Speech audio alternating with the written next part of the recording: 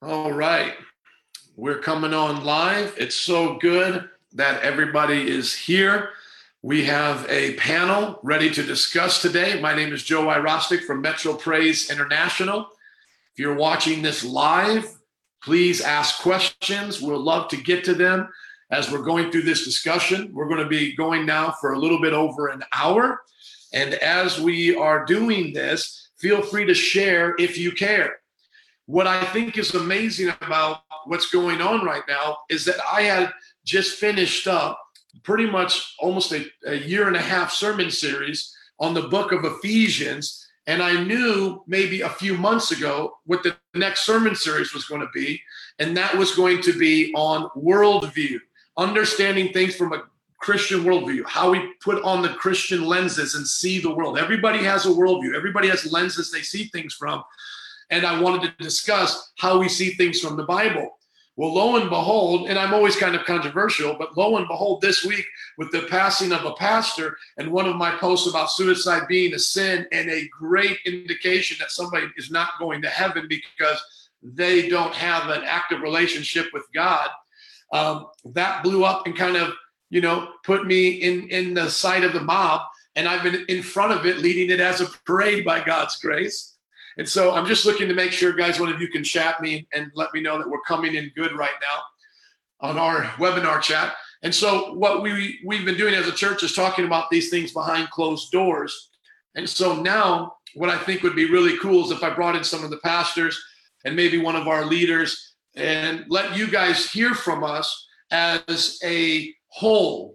It's not just one person saying wild and crazy things. It's actually a church that believes these things. And we know we don't base our opinions on church history, but everybody's going to have a group that they kind of come into or have things in common with. We're Pentecostals.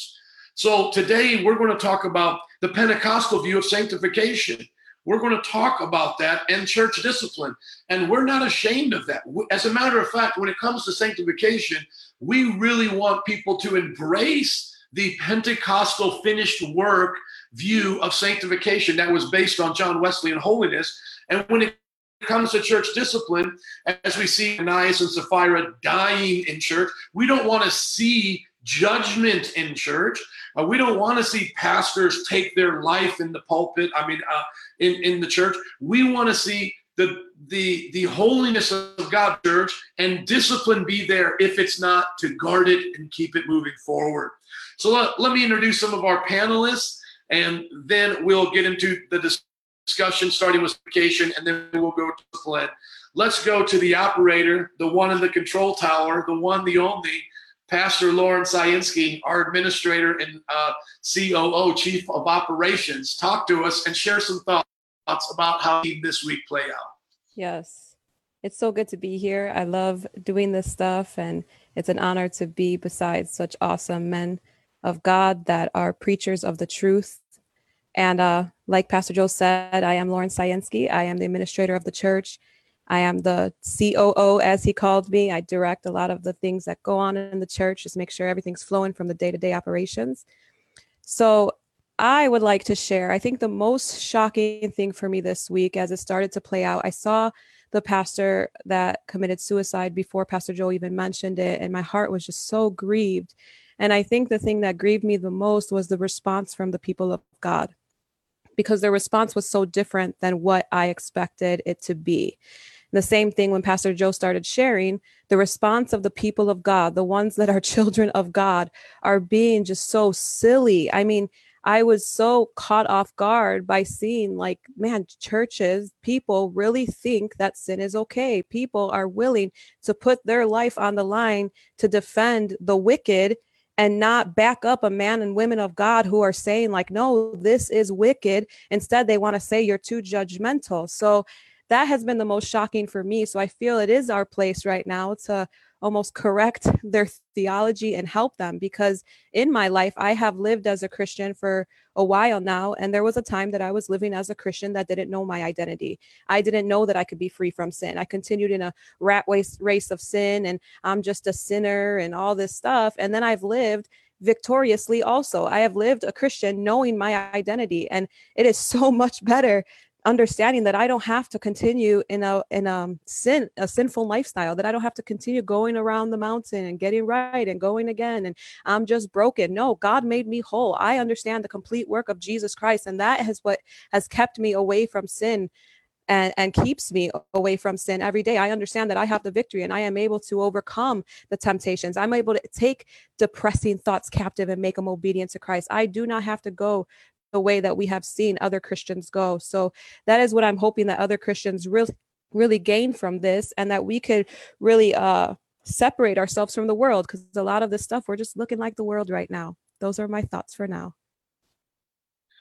Amen. Thank you. And I just want to welcome those on the live feed here. Jackie, my father, Julio, Berto. Just thank you guys. Share if you care. We're getting it out.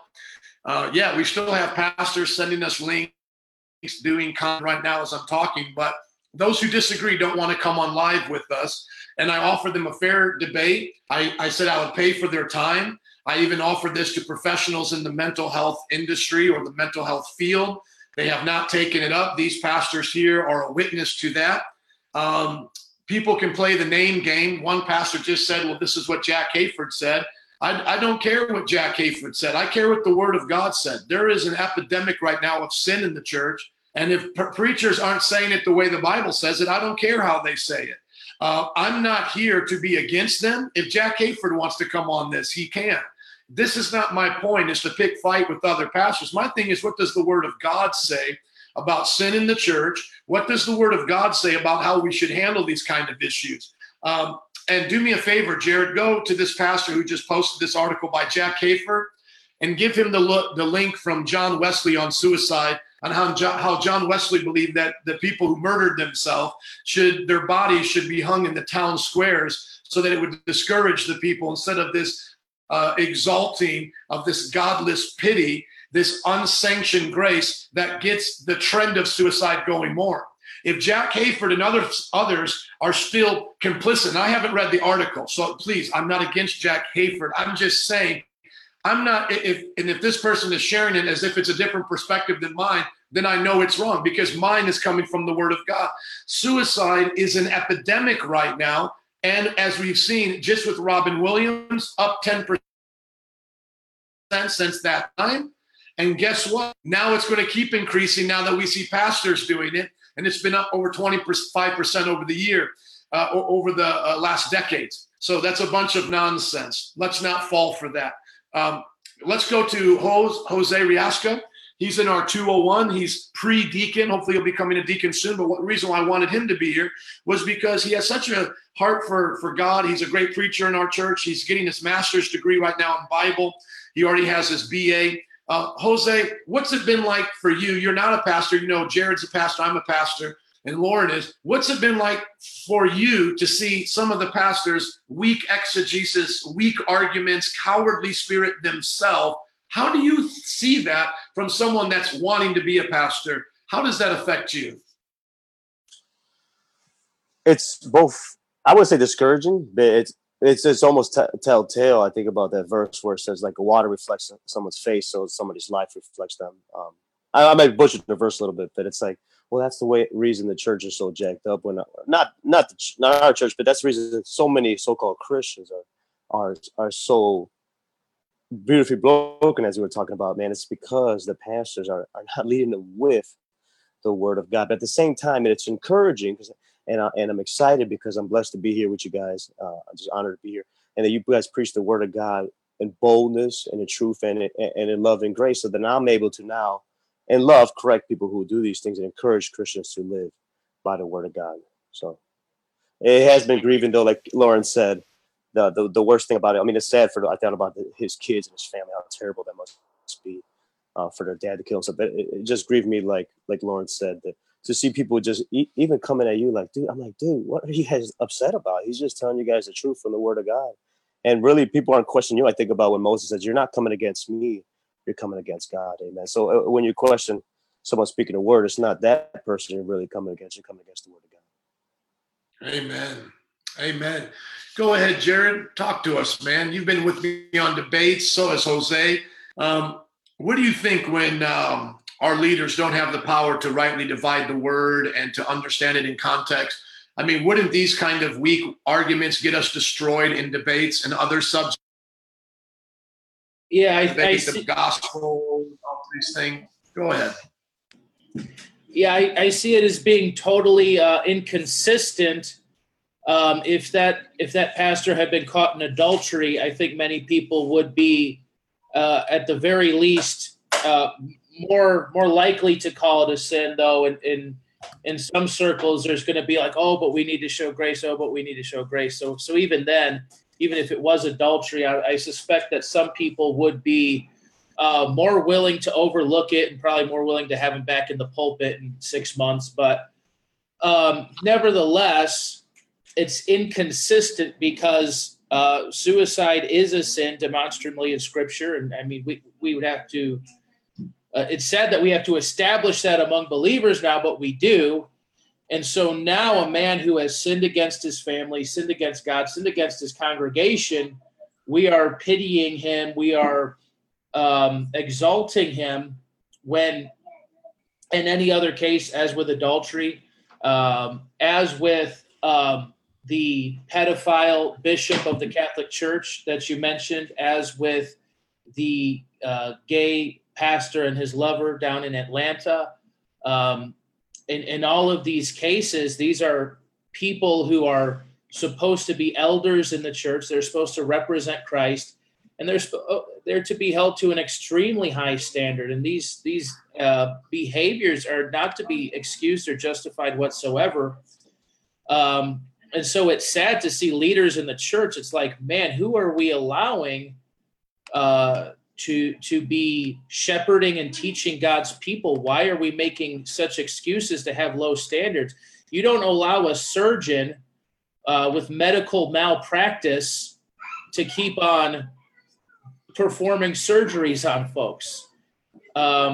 You don't allow a mechanic who's known to do botched jobs again and again to keep working on your car. Why do we have such low standards for leaders in the body of Christ? It's very troublesome to me. Amen. Okay, so I'm looking at some of the comments here. You guys are going to keep up with it for me. Anna, yeah, she says she knew somebody that committed adultery with in the church. And guess what? Others need to be exposed when they do that. The Bible's very clear about that. And we'll talk about that in my second part. So we're going to go into sanctification right now. I'm going to do a little lesson. I'm going to time myself. I'm going to give 10 minutes to talk about what I believe is the biblical view of sanctification. And then we'll talk to the panel here and see if they can answer some of the questions you guys are having, giving their thoughts. And once again, share if you care. Okay, so what we believe is that when we are saved, we are sanctified. Jesus said in John 3:3, very truly I tell you, no one can see the kingdom of God unless they're born again. Being born again, the Spirit, it's by the Holy Spirit. 1 Peter chapter 1, verse 22. I'm going to bomb a bunch of verses, and I'm going to go through one passage, particularly in exegete it. I can defend all of my points through all of these scriptures, by the way, but I'm going to just carpet bomb them now so you guys can have them for resources. But I'm going to exegete one passage particularly. Now, we're born again spiritually. What happens now that you have purified yourselves? When you are born again, you have purified yourselves. That your word right there, yourselves, is soul. You have purified your souls by obeying the truth so that you have sincere love for each other. Love one another deeply from the heart, for you have been born again, not of perishable seed, but of imperishable through the living and enduring word of God. So what happens? You're born again, and then you are purified in your soul. That's exactly what it says in 1 Corinthians chapter 6, verses 9 and onward.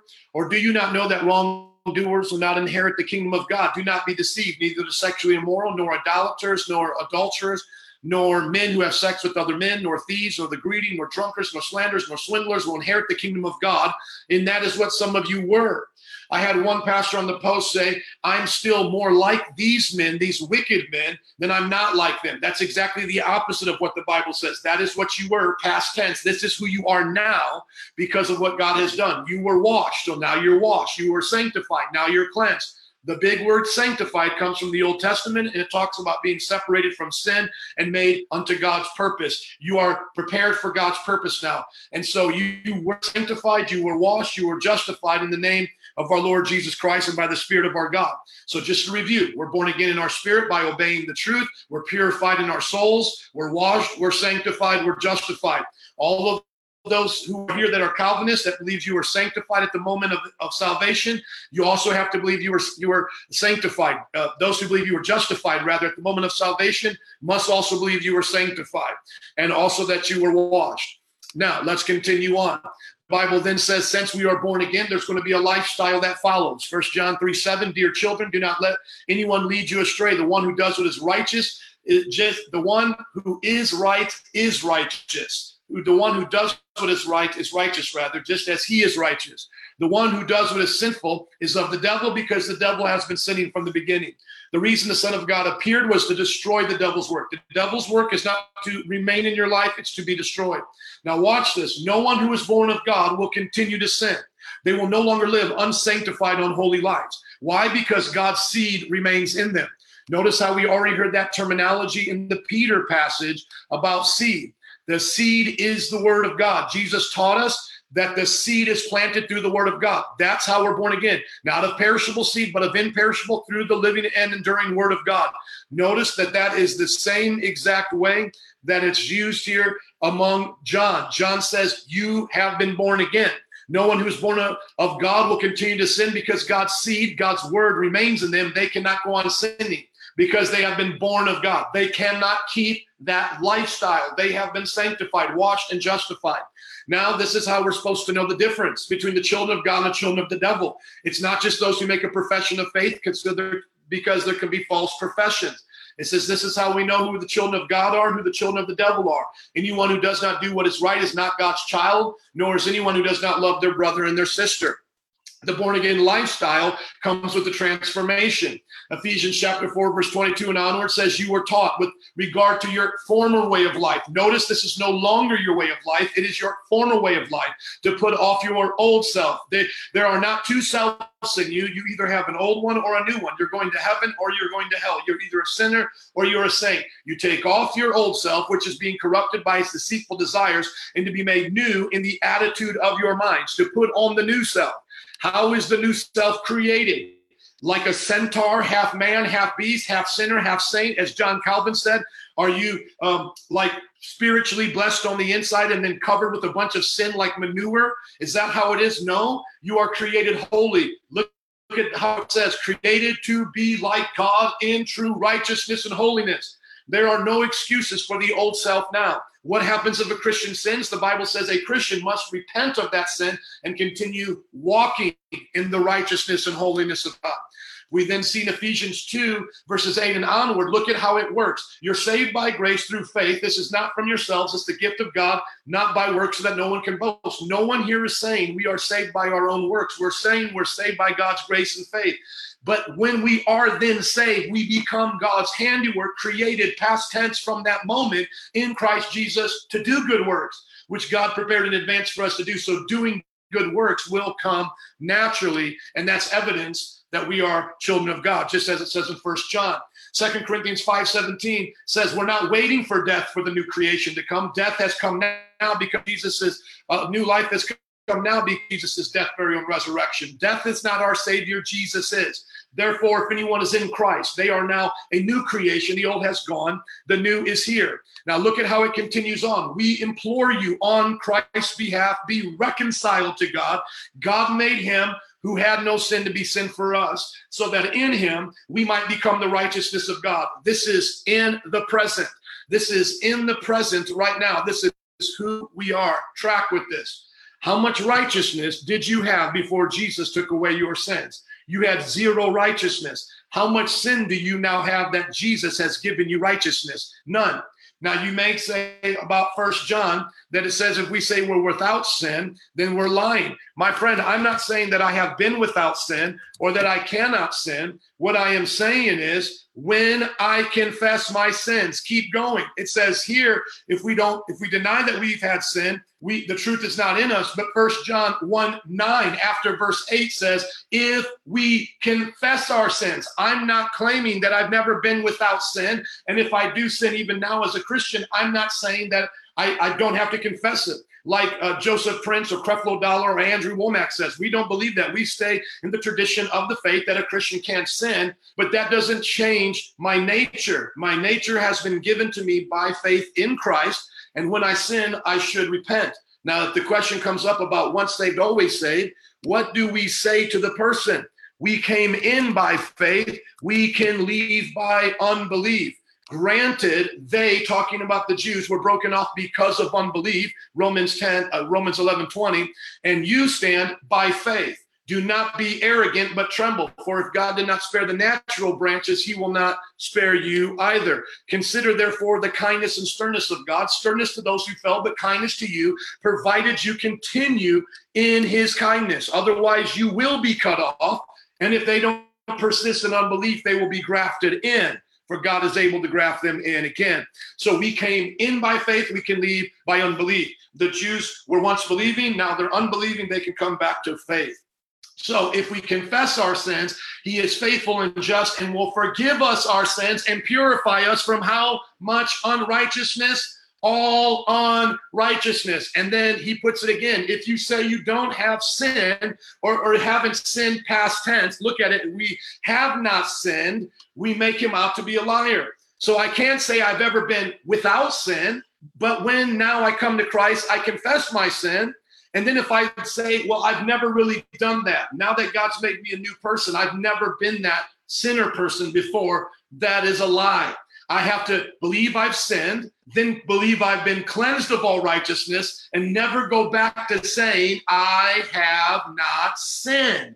How much more clearer could that be? Now, in my last few moments here, let me exegete a passage for you that is used quite frequently to prove that men still live in sin. Let's go here to Romans chapter 7. Let's go to Romans chapter 7, verses 13 and onward. Talking about the law cannot save from sin. Some people say that this passage of Romans 7 refers to the believer. And the idea that they have here is that they are sold under sin. For we know that the law is spiritual, but I am carnal, Paul says, sold under sin. And since he's using this in the present tense, people think that is still how he sees himself. We're going to exegete this to chapter 8 and see how Paul literally sees himself. Now listen to how he uses this example. For what I am doing, I do not understand. Does that sound like a Christian? You don't know what you're doing? Come on now. For what I will do, that I do not practice. But what I hate, that I do. If then I do what I will not to do, I agree that the law, that it is good. But now that it is no longer I who do it, but the sin that dwells in me. For I know that in me there is nothing in my flesh, no good dwells. For to will is present within me, but how to perform what is good I do not find. Listen to what he literally said. In the present, he's saying, I can't do anything good of myself. I am sold as a slave to sin. And I realize that when I'm convicted of what I ought not to do, I can't do the right thing. Now, do you think Paul in the present is saying that about himself as a Christian? Or do you think he's using the example in the present to show you what it was like when he was a sinner in the past? Because you would literally have to be saying that right now, Paul is saying he is carnal and he is a slave to sin. Jesus said, who the Son sets free is free indeed, that we're no longer slaves to sin. Paul literally rebuked the Corinthian church for being carnal. And then he says here that he has no idea how to perform what is good. Does that sound anything like a Christian? Of course not. What he is putting forth in the present, and that is what confuses people, is an actual example of what it felt like when he was a sinner. I'll prove it to you as we exegete it. For the good that I will do, I do not do. So you're saying Paul never does good, but the evil I will not do, that I practice. Are you telling me Paul is practicing sin in his life? The Bible says an elder must be blameless. He wrote those words. How in the world could Paul be an elder practicing sin? Now, if I do what I will not do, it is no longer I who do it, but the sin that dwells in me. And there you have the excuse of every so-called sinning saint. It's not me that does it, brother. It's just the sin within me. Does that sound like a Christian to you? Absolutely not. The only reason why this is in the present is because Paul is using it as a present example. I have even done that and using myself as an example in the present, but that doesn't mean I am at that moment the things I'm using as an example. And he continues on.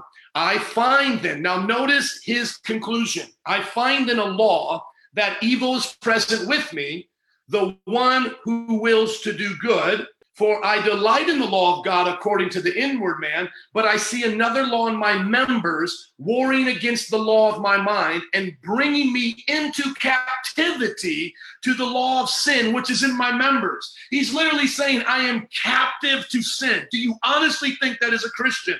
Now look at the end here. Oh, wretched man that I am, who will deliver me from this of death? See, in his example, he's brought you to the end. He has made you see that the law itself cannot save you because you'll keep going against the law. You can't even keep your own diet, let alone the things of God. So he's saying, look at how wretched I am. I can't even do these things of God. Who will deliver me from this body of death? Now he gives the answer. And look at it. Even the title tells you it. Look at here what the title says. Sin's advantage in the law. So sin's winning when the law is convicting us, but we can't do anything about it. Then the law can't save us. We're only condemned under the law. And look at the next chapter heading here. Free from indwelling sin. He answers the question, oh, wretched man that I am, who will deliver me from this body of death? I thank God through Jesus Christ our Lord.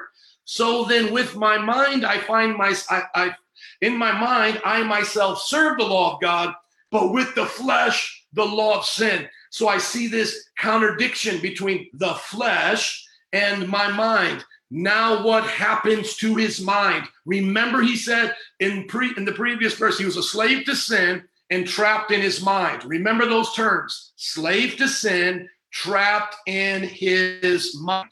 Verse 8, there is therefore now no condemnation for those in Christ Jesus who do not walk according to the flesh, but according to the Spirit.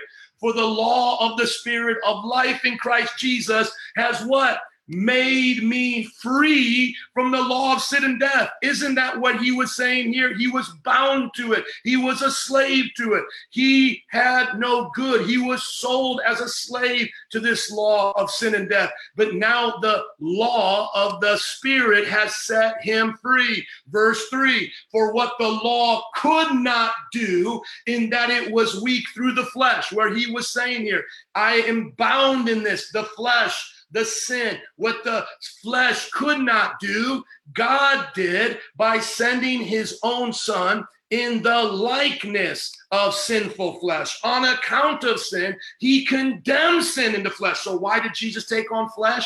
So that he can condemn the power of sin in flesh for us who are sinners, that the righteous requirement of the law might be fulfilled in us who do not walk according to the flesh, but to the Spirit. So how do we show that we've really been born again? In correspondence to all those scriptures, just what Paul's saying here, we're not living up by that flesh now. We're living to the new nature, born again life by the Spirit. For those who live according to the flesh, what? They set their minds on the things of the flesh. But those who live according to the Spirit, the things of the Spirit. For to be carnally minded is death, to be spiritually minded is life and peace, because the carnal mind is at enmity with God, for it is not subject to the law of God, nor can it be. So then those who are in the flesh cannot please God. Everything he said in Romans 7 means you cannot please God. But thanks be to God that Jesus rescues you. And notice the sonship through the Spirit is coming. But you are not in the flesh. You're not in Romans 7. You are not a slave to sin, and the law does not have captivity over you. You're not in the flesh, but in the spirit, if indeed the Spirit of God dwells in you. Where in Romans 7 is there any inclination of the Spirit of God dwelling in that man? There is no Spirit of God dwelling in the man. It's the law versus his flesh, and he is condemned. The Spirit is what brings life. Now, if anyone does not have the Spirit of Christ, he is not his. And if Christ is in you, the body is dead to sin. It is dead because of sin. And that is true. We still have a fleshly body that must die because of the sins we committed in it. That's why we must be raised again. That's the blessed hope. We're perfect in our spiritual nature and our soul, but we're waiting for a perfect body. That's what Paul said we're longing for, to take off this earth suit and put on our heavenly body. But the Spirit is life. So the body is dead because of sin, but the Spirit is life, the same Spirit that regenerated us because of righteousness. But if the Spirit of him who raised Jesus from the dead dwells in you, now here's the promise and how it comes to its conclusion. He who raised Christ from the dead will also give life to your mortal bodies through his Spirit who dwells in you. So you will receive the resurrection and never have to face temptation again. We as Christians will face temptation, just like Ephesians says, and as James says, it comes from the flesh. But the Christian is to count their flesh as crucified. That's why we today are not to live according to it, but I'm no more my flesh than I am my stomach. Those who belong, Galatians 5:24, those who belong to Christ have crucified the flesh with its passions and desires. My soul's not an it. I'm a human soul, a he or a she, right? You're a he or a she, but your flesh is an it, and it must die. And so now you must count it crucified with its passions and desires. Since we live by the Spirit, let us keep in step with the Spirit. Now, you may be saying to yourself, Pastor, do you have any neat little graphs that can teach us what you just showed us in a real simple way? Absolutely. Here's my last few moments. Your body, soul, and spirit. Your body is your flesh, including your brain and five senses. Your soul is like your mind, will, and emotions. And your spirit is what gives you life. Now, when you're not born again, the Bible says you're dead. You're dead in your spiritual life, separated from God, according to Ephesians chapter 2, 1 and onward, and you live by your flesh's passions and desires. Verse 3, all of us lived among them at one time, gratifying the cravings of the flesh, following its desires and thoughts. Like the rest, we were by nature deserving of wrath. So this, what you're seeing here, deserves wrath. Now, what did Christ do? As we heard about being born again, what happened? We now were born again, not only in our spirit, but in our soul. Some Christians teach that your soul is still unregenerate and is a part of your body, and that equals your flesh. Your flesh is literally your flesh, your body. They use the word purposely, soma and sarx in the Greek, to literally mean your flesh and body. When they talked about your soul, they used psyche, psyche in the Greek. That is not the same as your flesh, my friends. When it says in 1 Peter 1:22, it says, now you have purified your souls, yourselves. That's the Greek word psyche. Then in 1 Peter chapter 2, verse 11, the same book, same author, he says, dear friends, I urge you as foreigners and exiles to abstain from sinful desires which war against the soul. The sinful desires found in your flesh, your body, as we've learned before, that is what's warring against your soul. Your soul's not warring against your soul. There's not two yous on the inside of you. There's one you, my friend. And death is not your savior. You've already been born again now. All that death does is finish the curse on your body so your soul can be released and brought to heaven. Then you get a new body, as Paul said. Now, some people have said, well, does that now mean we can do whatever we want in our body, like some Gnostic heresy, because my soul is saved? No, the Bible says you will be judged according to what you have done in this body, and you are to count it as crucified and not live by the flesh, but live by the Spirit. So what happens when a Christian lives by the flesh? They're going back to an old way of living. That is not who they are. It's just like as if a sinner does something good. That's not who they are. They're a sinner by nature doing a good work, but they can't be saved by that good work. Just like how a Christian does a bad work doesn't mean they're no longer a Christian. Remember, we come in and out of this thing through faith and unbelief. And so true Christians, when they sin, they're convicted. It's like a pebble in their shoe. They can't keep going on. But if they don't, the Bible says in Hebrews, it will grow to unbelief because it will continue to harden their heart. Like the word multiple sclerosis, that's where it comes from. That if we continue in sin, sin hardens the heart of the person. And that's why it says in Hebrews chapter 3, verse 12, see to it, brothers and sisters, that none of you has a sinful, unbelieving heart that turns away from God. And see that, as we've learned before, that sinful heart, it becomes hardened. But encourage one another daily, as long as it's called today, so that none of you, talking to Christians, all non-Christians already have hard hearts. So it's talking to Christians so that none of you get a hard heart. Well, how would you get a hard heart? By continuing in sin, your heart will turn towards unbelief. And that's what breaks fellowship. The lack of remaining in Christ, the lack of faith. Remember, as we learned in Romans 11, so that none of you may be hardened by sin's deceitful desires. Scleruo, that's where we get the word in the medical field, sclerosis, like multiple sclerosis, the hardening, sclerodemia, the hardening of the heart. This is a medical term, and it can happen gradually or it can happen quickly. Either way, we see that the continuing of sin leads to unbelief, and that's why we don't believe in once saved, always saved. And we see people committing suicide and living in wickedness as them deliberately keeping on sinning after they've received the knowledge of God. And the Bible says there's no more sacrifice for sin. So if you die in a state of continual sin, a hard heart separated from God, there's no sacrifice left, but only a fearful expectation of judgment and of raging fire that will consume the enemies of God. So my friend, do not, as the Bible says, insult the Spirit of grace. So that is how Metro Praise teaches the message of sanctification. Your spiritual soul has been born again, and you are to count your flesh as crucified. You are not to identify with your sinful self and the way you used to live. And now as a Christian, you are not to make the excuse you have a flesh and you're slave to that flesh. You are to be redeemed and now have the power over that flesh to make the body a living sacrifice unto God. So be delivered from Romans chapter 7 and come into Romans chapter 8. Stop living as a sinner and start living as a saint. Believe you are who God said you are and that you can do what God said you can do. Thank you. I know I went a little bit longer, but Jared, how are we doing with the chats? And did that come through pretty clear? What do you think? Yeah, we're keeping up with the chats here. We had a fellow, Andrew Damiani. He took the other point of view on Romans 7. He said that it was about trying to overcome sin in your own strength. I asked him a clarifying question, if it's specifically about the Christian pleasing God in their own strength, or Paul as a Jew, for example, trying to please God in his own strength. And he says, I believe you could take it as both. The flesh is still the flesh, whether pre-conversion or after conversion. And that was his last comment there. I had a few follow-ups with him on that, but nothing is really as far as questions or counterpoints thus far.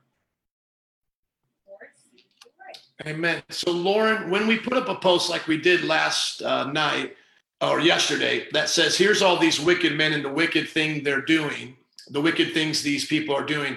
And then a pastor writes back, we are all broken people in a broken land. I am more like these four men than unlike them.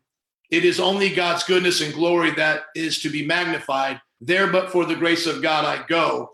How do we correct the nonsense that's in there from a Christian perspective with the things we just learned?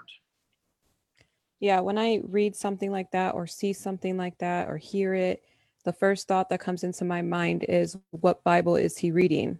Because the Bible is very clear with all the verses that you just broke down, that we are not to live in our sin, that we are not like pedophiles. I mean, by the grace of God, I am so different than those four men, you know, like that. It should be our confession as Christians. By the grace of God, I am not a pedophile. I do not have to be like a man that was doing what he was doing, Bill Hybels, to women for 20 years and hiding it.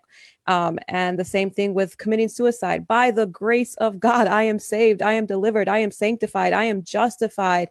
I am all of those things. So I think you made a good point the other day, and you kind of hit on it right now too, is like, hey, you asked the question, if that pastor was living crucified to his flesh, would he have been able to commit suicide? No.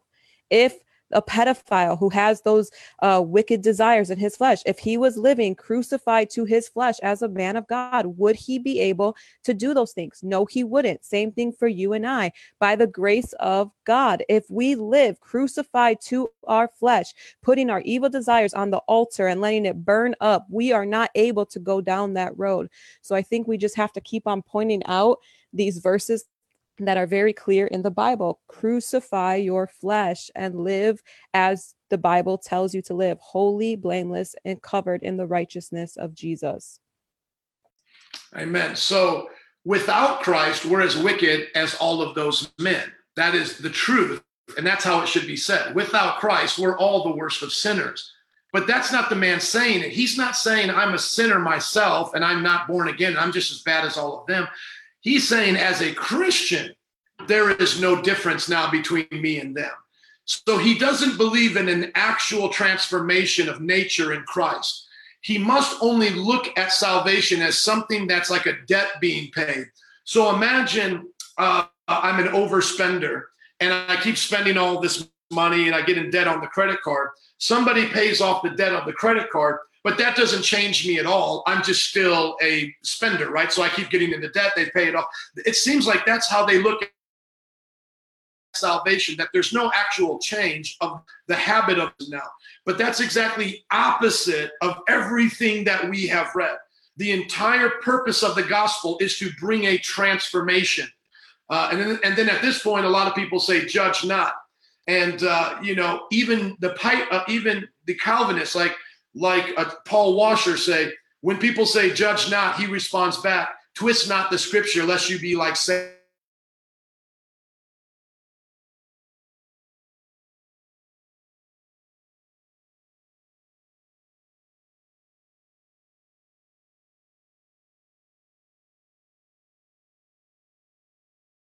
Founders isn't a genuine nation that changes us.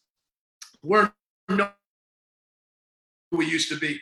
Go ahead and hit on that a little bit more, Jose, and then we'll come back to Jared for some final thoughts on this, maybe some comments, and then we'll move on as well. Yeah, for sure. Yeah, I hear. When you hear that judge not, it's almost like, dude, come on.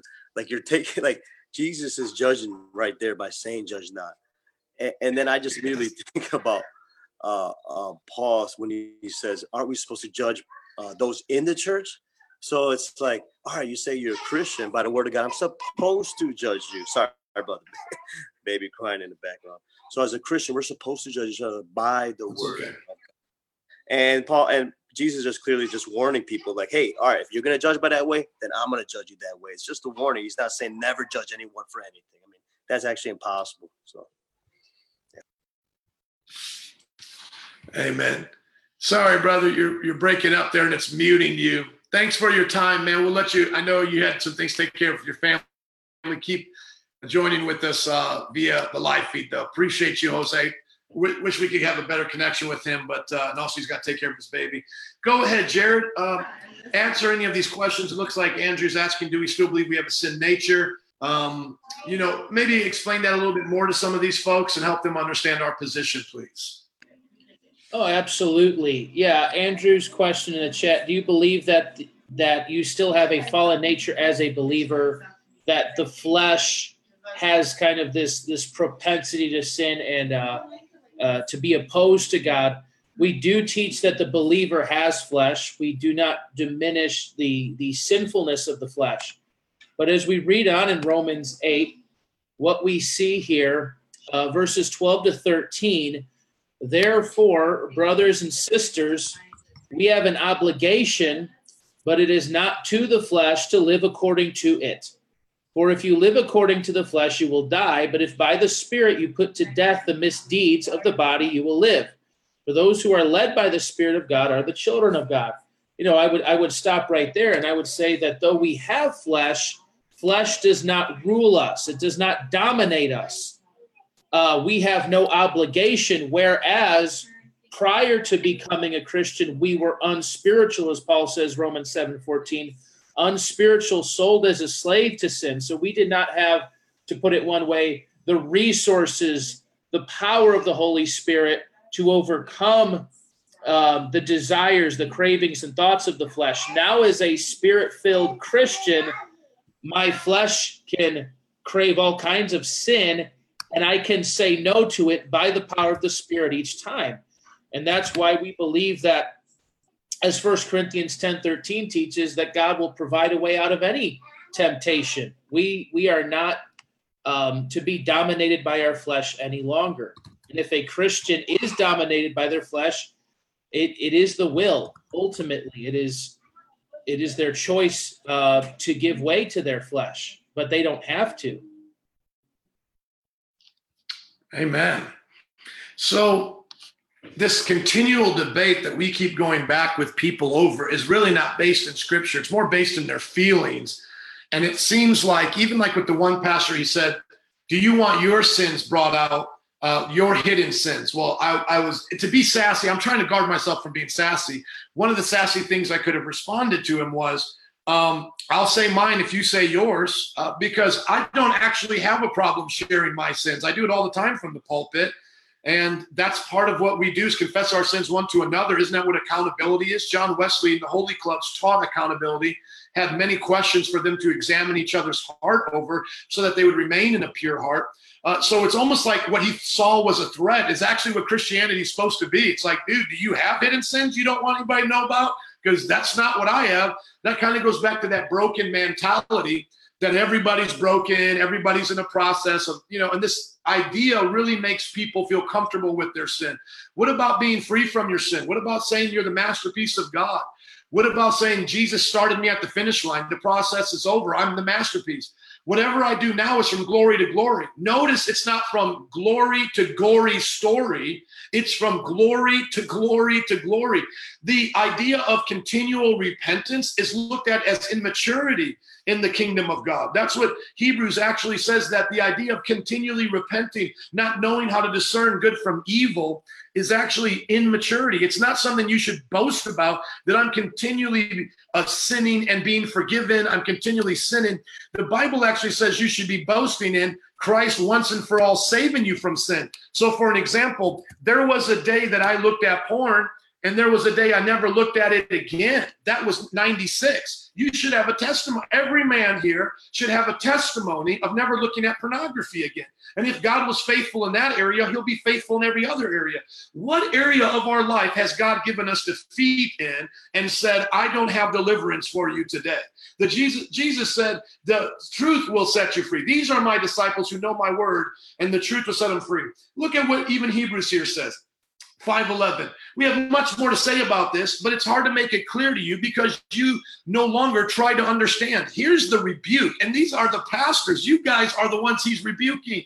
In fact, though by this time you ought to be teachers, you need someone to teach you the elementary truths of God's word all over again. You don't even know the elementary truth here. This is the elementary truth. You need milk. You need to suckle again, not solid food from out back steakhouse. Now look at how he distinguishes anyone that's immature. It's not if you know the four horsemen of the apocalypse or end times or all these deep theological things. No, it says anyone who lives on milk, being still an infant, is not acquainted with the teaching about righteousness. What makes you a spiritual babe is you don't know the teachings about righteousness. You're in folly. That's what you are. But solid food is for the mature. Who are the mature here? And that is the same word, teleos. It is for the perfect. Let me show it to you here that you can see that passage in the King James, Hebrews chapter 5 here in the King James. Let me put it up here to you so you guys can see it. It says, for everyone that is unskillful, but for everyone that uses milk is unskillful in the word of righteousness, for he is a babe. But strong milk belongeth to them that are of full age, even those by reason of use have their senses exercised to discern good and evil. Good and evil. So are you mature? Are you holy in the Lord? Are you who God said you were supposed to be? Because that's what you're supposed to do, okay? You're supposed to know good from evil, guys. You're supposed to know the righteous teachings of Christ. Anything you want to say about that, Lauren, before we move on? Pastor Sam and Jackie, thanks for amening, and the rest of you that are here, keep asking questions. Go ahead, Lauren. Amen. That's so good. I wish sometimes that we can have our spiritual eyes on and just see who's really drinking on milk and eating steak. And I think we would be surprised. I think we would see a lot of, people. A dear sister in our church comes to my heart, like a Rosa Mendez, like strong, eating steak. I mean, this very quiet to herself, but powerful woman of God. Very humble. And then you have these pastors on stage preaching, and they're still suckling on milk. So I just think it's time for Christians to wake up. It's time for the church to wake up. And I'm so happy that all these things are happening at the same time. And if we are the only ones that have the boldness to speak it out, I know we're not the only ones. We have a lot of people having our back. But if we're here able to speak it out, then dude, that's what we're going to do. We're going to stand on the word of God, and we're going to be eating our steak and helping others to get some too. Amen. Okay, let's go into the church disciplinary issue right now. I'm just going to, like I said, kind of carpet bomb a bunch of these things. And hopefully I won't be as long as I was in the last portion here. But let me just give you some of these texts right now. 1 Timothy chapter 5, verse 20. Says, but those elders who are sinning, you are to reprove before everyone, so that others may take warning. I charge you in the sight of God and Christ Jesus and the elect angels to keep these instructions without partiality and to do nothing out of favoritism. So if somebody was to ask me, Joe, what would happen if your son was in ministry and committed suicide? Would you put up the picture? Absolutely. My son destroyed the temple of God. And according to this lifestyle, he's in hellfire right now. This is something we do without favoritism. Jesus loves us more than we could ever love the suicidal self-murderer's family. I'm not here, my friends, to put on padded gloves so that I protect from false judgment a family that has just had a pastor killed himself out of a wicked sin. I'm to teach them. I'm to show that family what that person did. I'm to warn the child now who is 3 times more likely to kill himself because his father killed himself. Get out of here, devil, with those lies. Like somehow we're a part of the problem. Look at how it's been increasing just since Robin Williams. Just ask yourself this. Over the last 3 or 4 years since Robin Williams, has the narrative been what I am preaching or what you, pastor, are preaching with that godless, unsanctioned pity and false grace? Our message is not the message, and it's gone up 10% since just Robin Williams. Why? Because people are living in a sense of, well, I can get away with this. Pastors can get away with it. They'll hold vigils for me. And then it's not just suicide, it's for sexual perversion. People say, well, we're all just sinners. He has sex. You know, maybe pedophile, the priest gets a little bit harder. But even then, everybody's just like, well, we're not perfect. We're not perfect. But the Bible said elders are supposed to be blameless. When we sin, we're not supposed to hide it. We're to confess it. I confess my sin to God, my wife, and my elders. They have the right to ask me of any sin at any time, even in this meeting. But they that sin publicly are to be rebuked publicly. I'm not naming off personal names, Mike down the road. We're doing it with public figures. How much more so with the people of God? How about this one, Isaiah chapter 63, or rather, I believe it's Isaiah chapter 62. Spare not, shout aloud. Which passage is that, my brother? Give that to me. Oh, which one is it? Oh, I just had Isaiah chapter. Which one? I said I'm looking it up too. All right, spare not. Is it Isaiah 38? No, it's a 60s. Is it just Isaiah 60? No, Isaiah chapter. I'm going to go through them all right now. 60. Isaiah 58. Which one? Isaiah 58. Yes. Cry aloud. It is 50. Sorry, I had it wrong in my head. There we go. Shout it aloud. Do not hold back. Raise your voice like a trumpet. Declare to my people their rebellion and to the descendants of Jacob their sins. Okay, so is it biblical to call out sin in the pulpit and to the people in a church? Absolutely. Jeremiah chapter 23. Woe to the shepherds who are destroying and scattering the sheep of my pasture. These people are destroying the pasture of God. They are destroying the church of God. We should have a holy indignation. Do we love them? Do we pray for their repentance? Absolutely. But these people need to be called out. They have a voice. They have a platform, and it has to be confronted. Do you want others to be like them? The Bible says we should warn. The entire first two chapters, or rather chapters 2 and 3 of Revelation, is Christ warning his church, rebuking them. Revelation chapter 2 and 2. I know your deeds, your hard work, and your perseverance. I know that you can't tolerate wicked people and have tested those who claim to be apostles, but are not, and have found them false. You have persevered and have endured hardships in my name, have not grown weary. Look how good they were. But yet I hold this against you. You have forsaken your first love. Consider how far you have fallen. Aren't there churches today that have forsaken their first love? Repent and do the things you did at first. Proverbs talks about correction being a good thing. We should not be afraid of correction. Let me ask you a question. If we were correcting people right now and it had to do with health, and I was saying, everybody, stop drinking poison. It's killing you. This guy's drinking poison. Don't do it. Everybody would say, that's obvious, Pastor. You better tell him. You better tell him. There's a guy on the podium here saying it's okay to drink strychnine. What am I supposed to say when a guy kills himself? By his behavior, he has now set a pattern. I'm supposed to show them that that is wicked and evil. Whoever loves discipline loves knowledge. So we should love the knowledge as God gives it. But whoever hates correction is stupid. According to the Bible, you are stupid if you hate correction. Another proverb that we see that exemplifies the things of God, and of course they pertain to the church, Proverbs 18:2. Fools find no pleasure in understanding, but delight in airing their own opinions. How often do we see on these feeds just airing their opinion? No word of God, no sound doctrine, no logic. Our faith is not irrational. The word, the Logos, was with God in the beginning, and the Logos became flesh. In him are hidden all the mysteries of truth. In him are all knowledge. He is truth, my friends, and we are speaking the truth. Love, knowledge. The Bible then also talks about in Titus, when he left him in Crete to set in order the issues that were there, he said, there are many rebellious people full of meaningless talk and deception. This is what I consider a lot of the pastors today, even in Christianity, meaningless talk.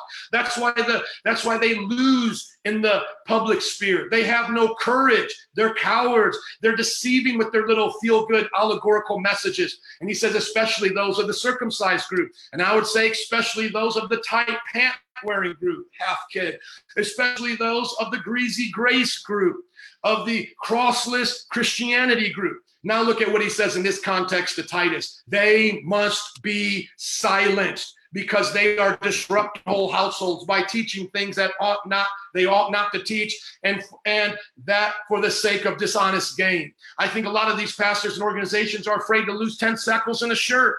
We saw how one group was going to ordain or allow homosexuals to work for their organization, the big humanitarian Christian group. And the moment people kick back, they changed their mind. Just give it a few more years. When the people don't kick back, they'll do it again. Just like the Methodist Church wanting to approve of abortion. This is the world that we live in. Now, Paul says one of Crete's own prophets has said, Cretans are always liars, evil brutes, lazy gluttons. What does Paul say to that generality? Is it okay at time to make generalities? Yes, it is. He's not, obviously everybody in Crete's a liar or a brute or a glutton. Titus himself is in Crete. But the point is, he's quoting like one of their prophets, like I would say one of their rappers, one of their poets. And he says, they even say of themselves, we're liars, we're beasts, we're lazy gluttons. So boop da boop da boop, like in a rap song. And he goes, you know what? They're right. That is true. They're liars. They're brutes. They're gluttons. How much more should we look at the church in a general state and say they're backslidden? They've lost their first love. They are lukewarm. What does the Bible says? Therefore, rebuke them sharply, that they may be sound in faith and will no longer pay attention to their Jewish myths or to what we would say the Christian myths of today, the thumbs up Jesus that never sends anyone to hell, or the mere human commands of people who reject the truth. My friends, they claim to know God, but by their actions, they deny him. They are detestable, they're disobedient, and unfit for every good work. You see, you don't see these people unfit, detestable, reprobate. Most of the world sees them smiling. Look at them. Look at the good they've done. But the Bible says because of these reasons, they're going into false doctrine, into unholy living. Look at what the Bible calls them. They are detestable, disobedient, unfit for doing anything good. Now, can God forgive them? Yes, but they must repent. And so now let me exegete a passage once again in the same format that we did before, so that people can see not only do we carpet bomb, but we can also go into the passage and exegete it correctly. 1 Corinthians chapter 5, verse 1, Paul is responding to a letter that he's probably already been given, telling him a report of the church. And here he goes. It's actually reported there is sexual immorality among you, and of a kind that even pagans do not tolerate. A man is sleeping with his father's wife. So his father must have married again after his mother. And now this woman is not his mother. So it'd be like his stepmom. And now he's having sex with his stepmom. And you are proud. Why are they proud? They are proud because they are celebrating how gracious they really are. They're saying that they can allow a man to be in this sin and they can forgive him because grace is that good. I know it's hard to see in the context, but that's what we see in his rebuke as you go through, because he corrects them and he says, shouldn't you rather have gone into mourning and have put out of fellowship the man that was doing this? So by saying this, we're assuming they're doing the opposite. They're not mourning, they're celebrating. They're not kicking out, they're accepting. And why are they doing that? Because they have a greasy grace, an unsanctified forgiveness. It doesn't come through the cross. Forgiveness must come by repentance. Now, Paul says, for my part, even though I'm not physically present, I'm with you in spirit, or I'm with you there in these letters that I'm sending you. As one who is present with you in this way, I have already passed judgment in the name of our Lord Jesus on the one doing this. So he's clear that he's passing a judgment, my friends. If you can't pass judgment, you can't pass a drive. If you can't have judgment, good judgment, you can't pass a driving test. If you don't have good judgment, you don't know how to hire a babysitter. Of course we're to judge. The Bible says judge righteously. It's not that we don't judge. It's just that we don't judge as the Jewish people. When Jesus said, do not judge lest ye be judged, in Matthew, what he was saying that for in the context of Matthew chapter 6 is that he was saying that we should not be like them. We shouldn't do things like the Jewish people. Chapter 7, rather, says, don't judge them or you too will be judged. But I know I'm already being judged. The whole world's being judged. Why should this bother us? For in the same way you judge others, you will be judged. And with the measure you use, it will be used against you. So my friend, if I come up with another judgment outside of God's judgment, I better be ready to have a different judgment upon me than the judgment of God.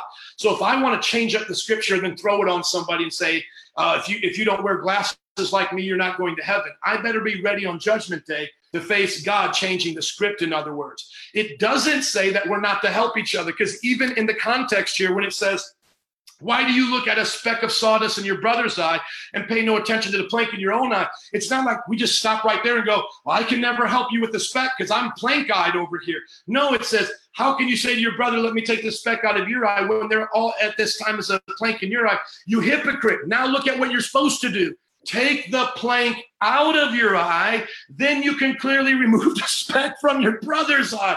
The point isn't we don't judge each other and help get specks out because my eye doctor has to judge my eyes, don't they? It's not that we don't judge each other. We don't do it by a different standard, a different measure. We do it by the measure of God.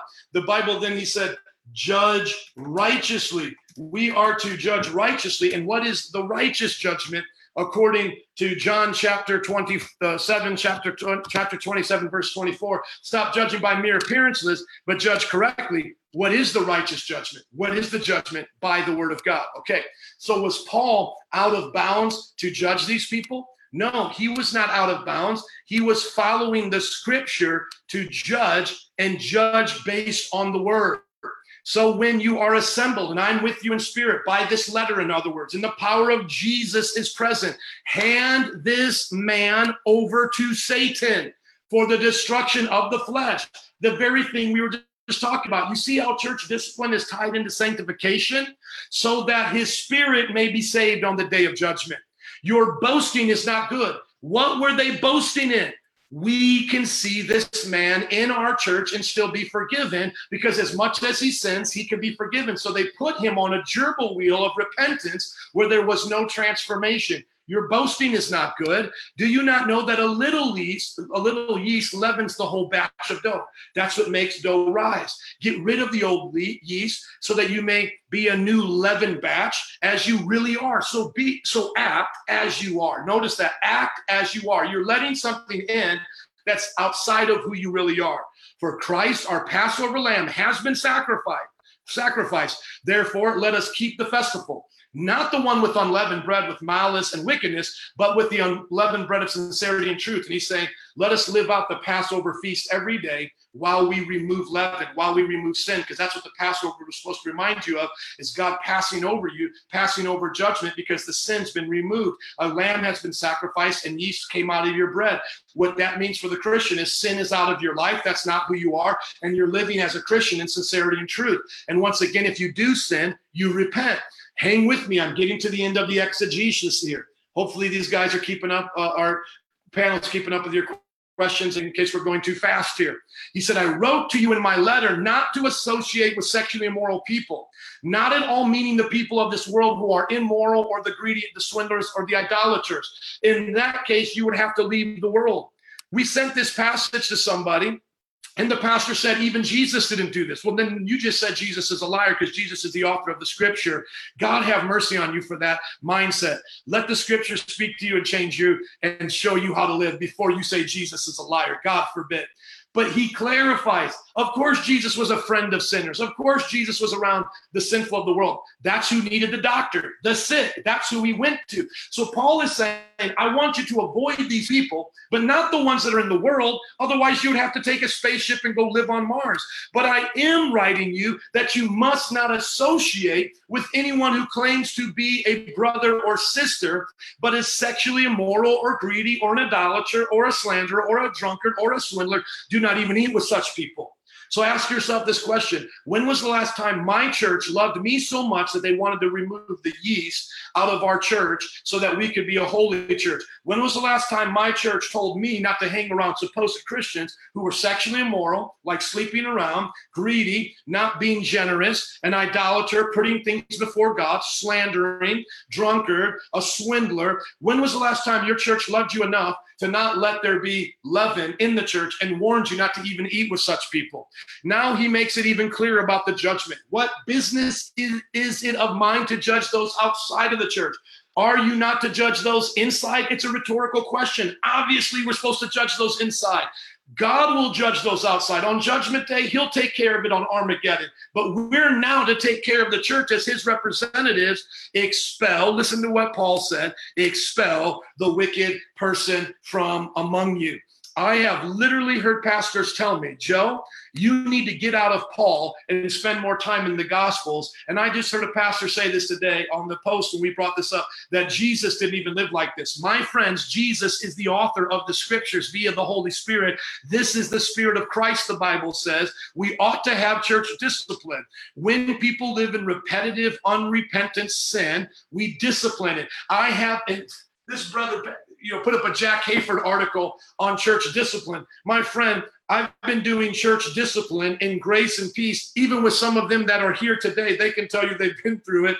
I've been doing it for years. We have 80% of our church in discipleship. I'll put our church's numbers against Jack Hayford's numbers any day, which, by the way, I'm not in competition with him. I love him, right?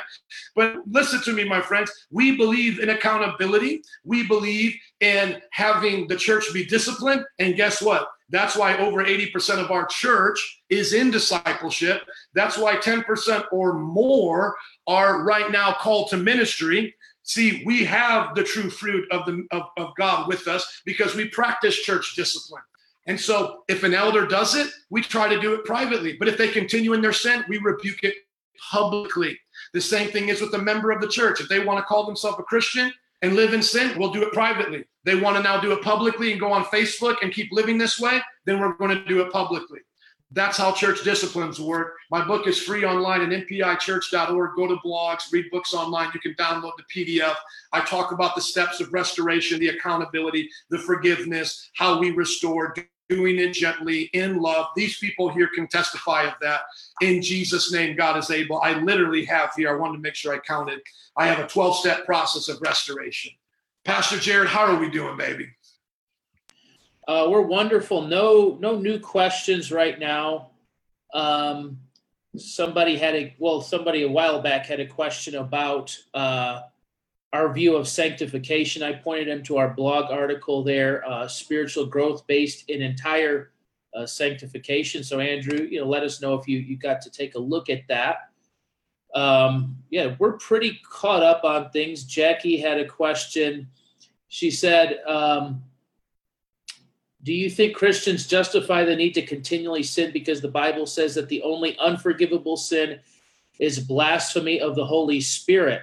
I never heard a teaching quite like that. I think what she's saying is the idea that you could do any of these other things as long as you don't do this one thing. You could do any of these other things and be forgiven. I never heard it quite like that, particularly with blasphemy of the Holy Spirit. Can I say something? I've never heard that either, but it's neat that she brought that up. Thank you. Because I've been seeing it in our chat boxes. And even when I was talking to Pastor Troy of Raven, he's been hearing it lately. This is what it seems like has happened. When the people who are once saved, always saved, defend Christians living in sin, they say because nothing can separate us from God's love, we're in his hand, so forth and so on. That's not what we're saying. We're saying as a Christian in sin, and that doesn't take away God's love, it's unbelief. But then here's what they say. You'll know if a person's a false convert if they blaspheme the Holy Spirit, and that's their sin. Then you know that they really weren't a Christian to begin with. And so what I think the hearers, and this is what we would say is a bad consequence, a consequence of bad doctrine. I think these hearers of the Paul Washers or the Baptist people are actually hearing them say, I'm safe then, as long as I'm not committing that sin because I'm not a false convert. And actually, that's when I looked up Matt Slick's article on karma about suicide.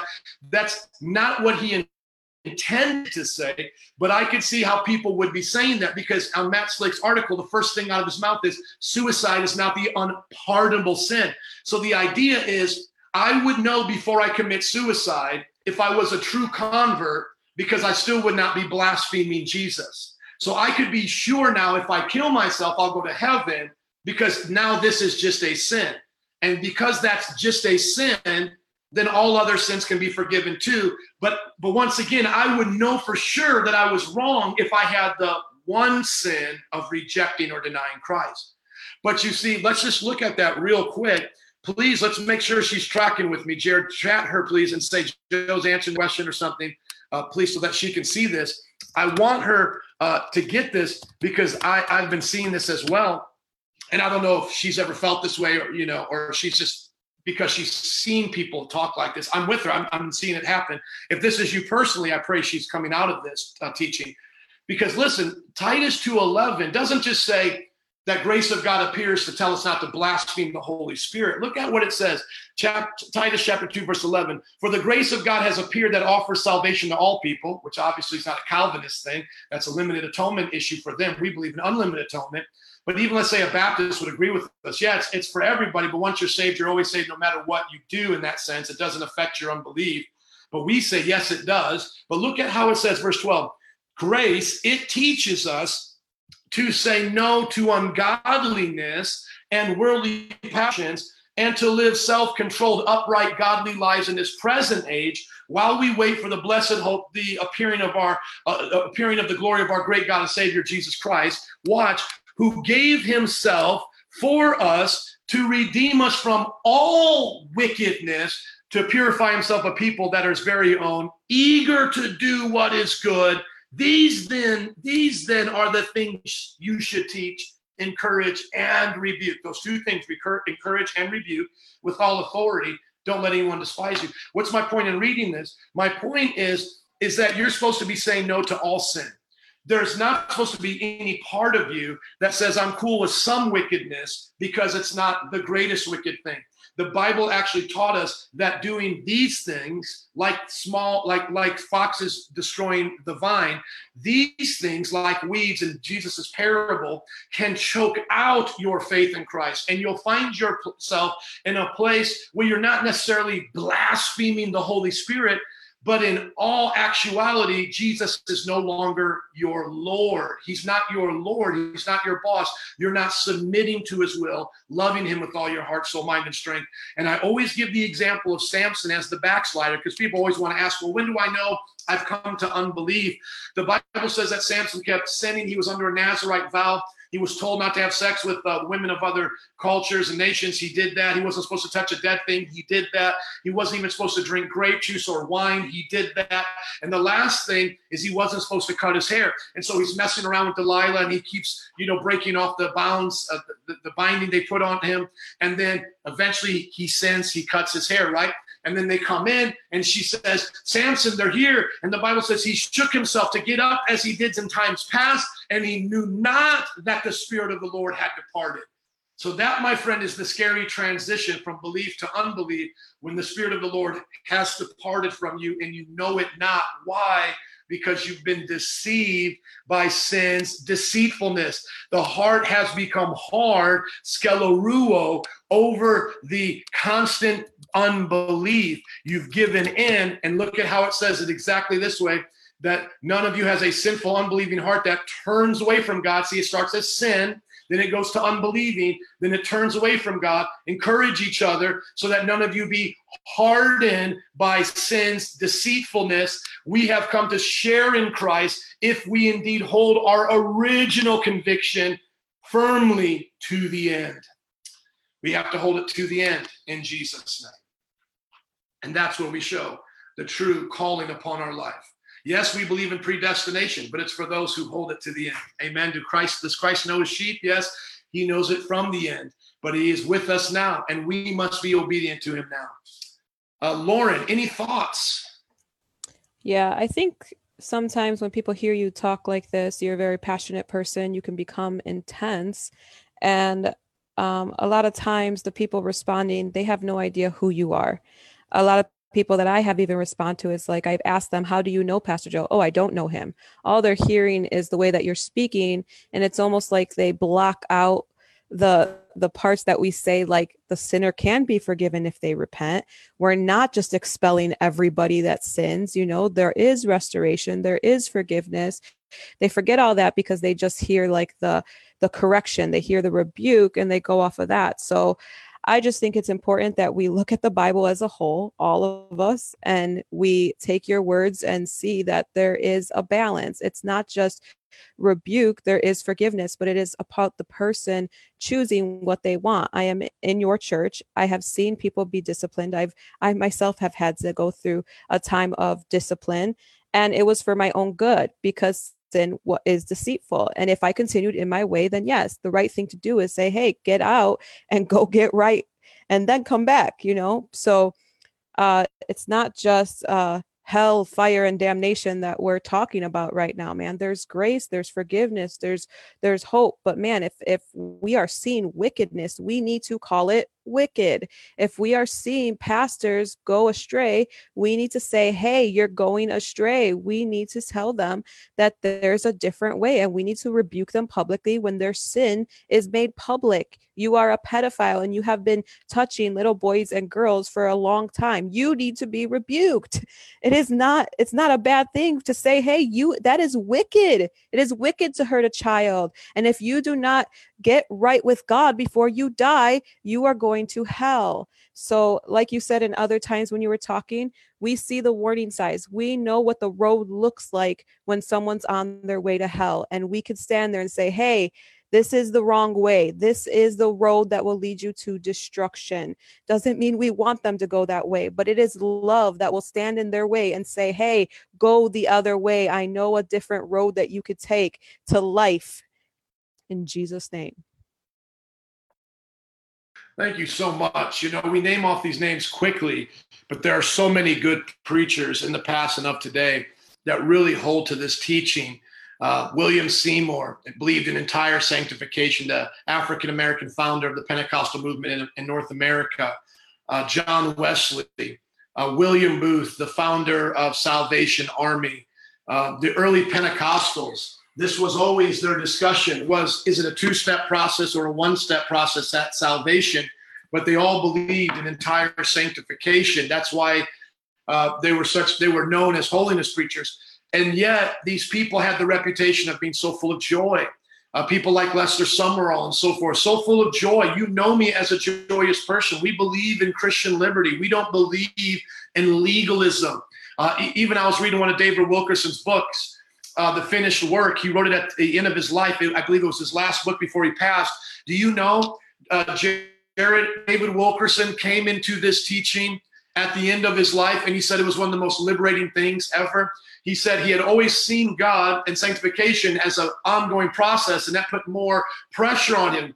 But when he saw it as a finished work that he could experience through the love of God, and that's why John Wesley always focused his entire sanctification on the perfect love. Perfect love casts out all fear. The love of God is perfected in you, etc.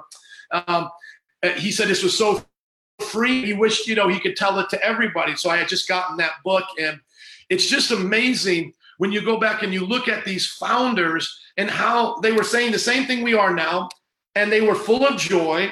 All of them, you know what they had in common? John Wesley, Booth, Seymour, was discipleship, missions, all of these things. But you know what? They believed in the idea that you were who God said you were, that you could do what God said you could do. Jared, anything you want to tap onto that? Because I know you love history as well. A few more things, before we go here. Yeah, I didn't know that about David Wilkerson. I'm interested to see what trajectory he would have been on if he had lived a little bit longer, given that new discovery, because, for all the great he's done and certainly don't want to diminish that, he could be a bit legalistic by some standards there. So I'm really surprised to hear that. Yeah, before you, I'm sorry, hold that thought. Don't want to interrupt. I just want you to see it now. Look at the cover. Look at the cover of the book. Can you read it and say it for us, please? The cover, "It is finished, finding lasting victory over sin." Yeah. It's amazing. Go ahead, brother. Keep going. Well, I just wanted to touch on the act of suicide, because we were talking a moment ago about as long as somebody is still professing faith, then just as Matt Slick said, even though they commit suicide, they're still professing faith. They're not renouncing Jesus openly, but it is the actions that reflect that kind of unbelief. And just to make a connection here, I was kind of chatting with somebody who's struggling with this, and I asked, do you believe that God loves you? Do you believe God can change you? Do you believe the cross is enough to forgive you? And he said yes to all of it. And I said back to him, killing yourself says the exact opposite. Killing yourself says that God can't change you. He's not strong enough. Your sin is too big. He can't sanctify you. He can't make you holy. And so it doesn't matter what you profess. And there's a saying that goes, not everyone who professes faith possesses faith. And so mere profession, the Lord, will only go so far in the grand scheme of things. And yeah, that's what it says. They claim to know God. So this kind of knowing is not the showing of a true Christian. So there's, like you said, there's a profession, but there's not really how did you say it? Not everyone who professes faith possesses faith. There you go. You made a profess and possess distinction there. What I'm saying is there's a difference between knowing and showing. If you really know, if you really know God, you will show God. And that's how it says here. They claim to know God, but by their actions, they deny him. That's where the clear distinction is, because these people are claiming to know him. And that's why Jesus said, they'll say, Lord, Lord. Listen to what William Booth faced when he would talk about holiness. William Booth said this about sanctification, and I think it's so funny because it's exactly what we face in our generation. Holiness to the Lord is to us a fundamental truth. It stands in the front rank of our doctrines. We inscribe it on our banners. Now Christians inscribe on their banners, no perfect people allowed. This is what the original Salvation Army founder said. We inscribe it, holiness to the Lord, on our banners. It is with us. It is with us in no shape or form an open, debatable question. We don't even debate this anymore. I don't care what anybody says. That's what he's saying. It is with us in no shape or form an open, debatable question as to whether God can sanctify wholly or whether Jesus does save his people from their sins. In the estimation of the Salvation Army, that is settled forever. Settled forever. And I actually even have here a book by William Booth. You know, and when I was talking to some young guy online, and he was like, well, we just, because I was quoting some of these people, and he's like, we just go by the Bible. We just, of course, we go by the Bible too, my friend. I mean, what do you think I'm doing here today? But I just thought it was funny because they were getting rocked by church history. And they were saying that was confirmation bias. No, my friend, the Bible says that everything be confirmed by 2 or 3 witnesses. I want you to look at one of the only books that William Booth wrote himself. This is one of the only books. Now, there he doesn't look so happy. I don't know why they have a picture of him like that. Maybe back in the day they used to do that. But he was known to be a man of great joy and just great peace to be around. Look at what William Booth says here in his book. Oh, for a heart to praise my God, a heart free, a heart from sin set free, a heart that always feels the blood so freely spilt for me. Is not that beautiful? But it goes on better still. A heart and every thought renewed and full of love divine, perfect and right, pure and good.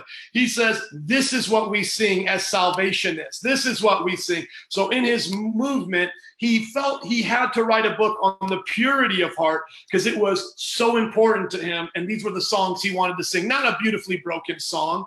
I'm beautifully broken in every single way. I'm beautifully broken every single day. My sins are strong. Jesus can't take them all away. One day I'll die and then I'll be set free. That's how they want to sing, right?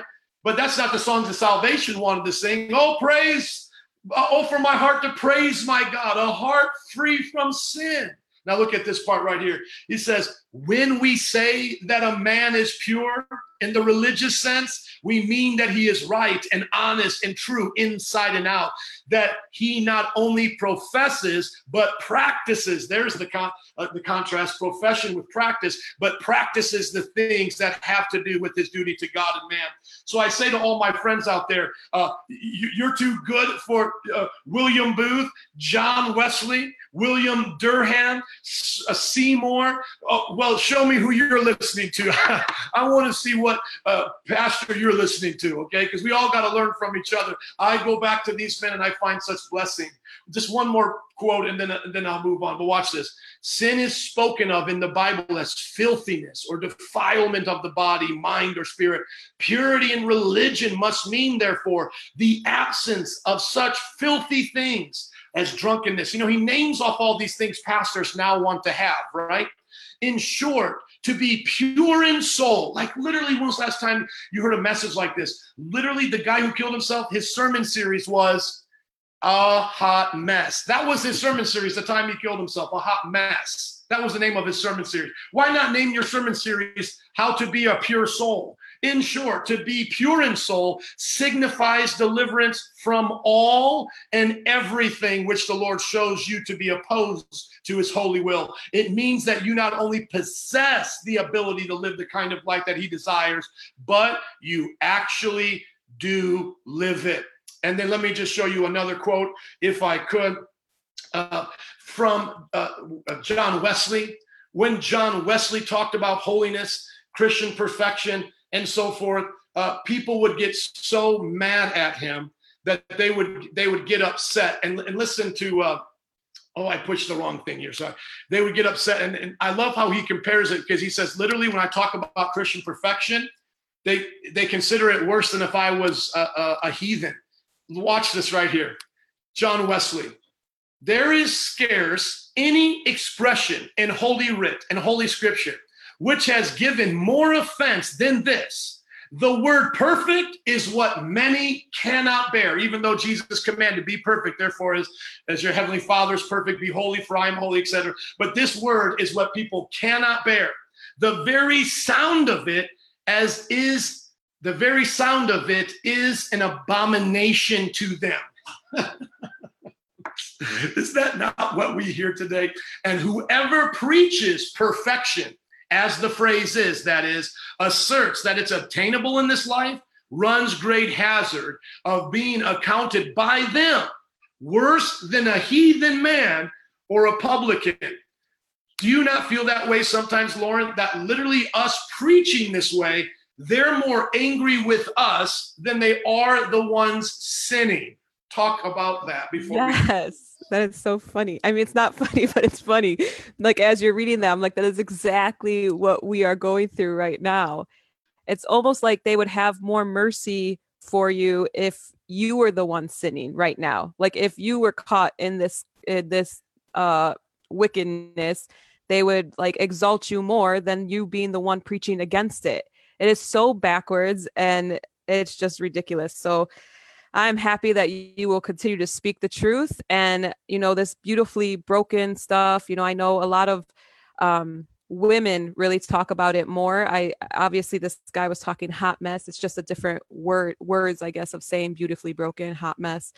But, obviously we know people go through real things. People are dealing with real trials and troubles of life, and maybe their bodies are going through something right now. And I think what they should hear out of this message is an encouragement.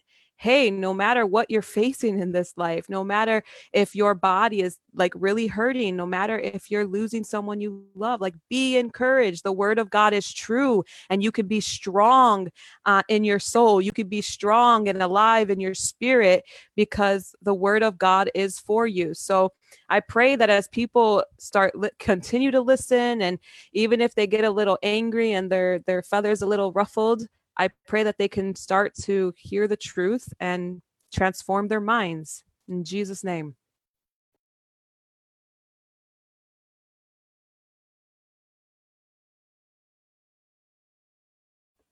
We can't hear you, Pijo.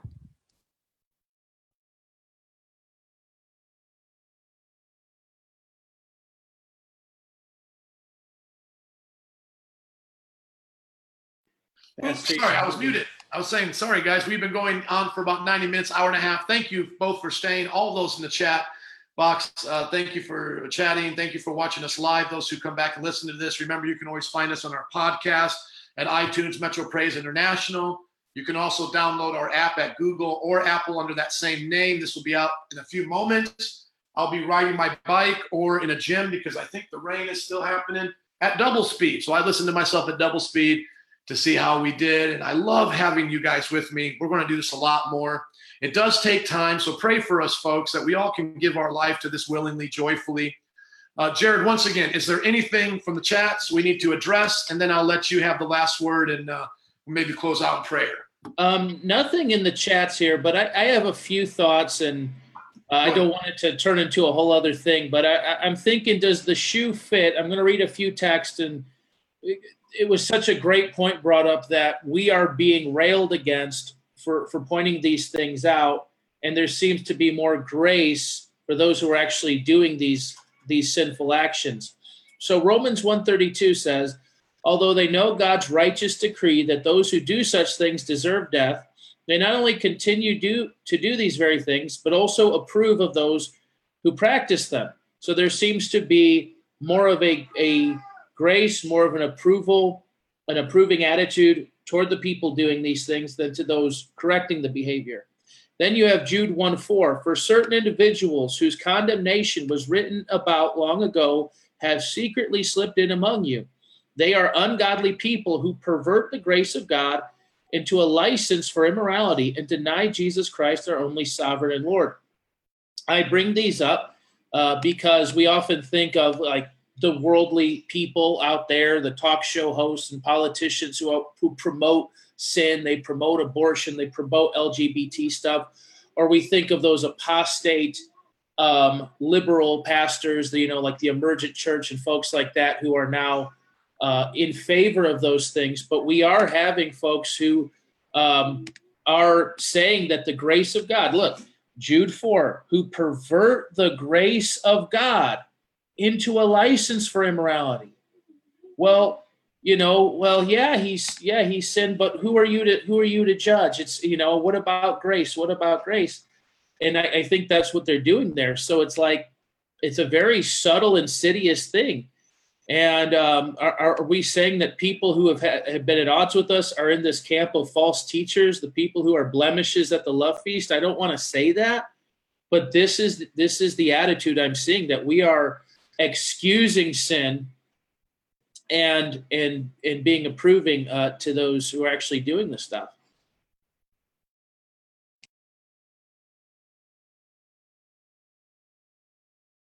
Got to unmute. Keep forgetting. Sorry. What a great day. What an amazing time in his word. Jared, would you please pray for the two situations we brought up? Number one, that all people would know who they are in Christ. And the second thing, that whoever is in the church, whether a leader or not, that is not living according to God's word, would be convicted and, come to the fullness of what they're supposed to do for the sake of Christ and his church, that he said is without spot and blemish, holy and pure. Amen. Yes, Lord, we lift up the body of Christ to you around the world, and we pray for the truth of sanctification to set them free, Lord, that when they believed on Christ, you gave them a new heart and a new spirit. You took out their heart of stone and gave them a heart of flesh. You put your spirit within them and moved them to keep your laws and decrees. We are not powerless, broken sinners. We are empowered saints of God. We are righteous. We are holy. We are not subject to the flesh. We are not dominated by the flesh. We are not like the world. Come on. We are not like the world. And Lord, I pray that you correct any false teaching that says we're no different and we shouldn't expect to be any different. We're a hot mess just like everybody else. Let that not be the confession of believers, and let it not be the confession of pastors and Christian leaders especially, Lord. We pray that you correct and get this doctrine out of the body of Christ. And we pray for leaders that do struggle, that suffer in silence, that they will live accountable, open lives, walk in the light as you are in the light, receive healing, receive cleansing, and begin to believe the truth about who you say they are. We pray this in Jesus' name. Amen. Amen. Thank you, guys. We're going to end our cast right now. Everybody have a great day.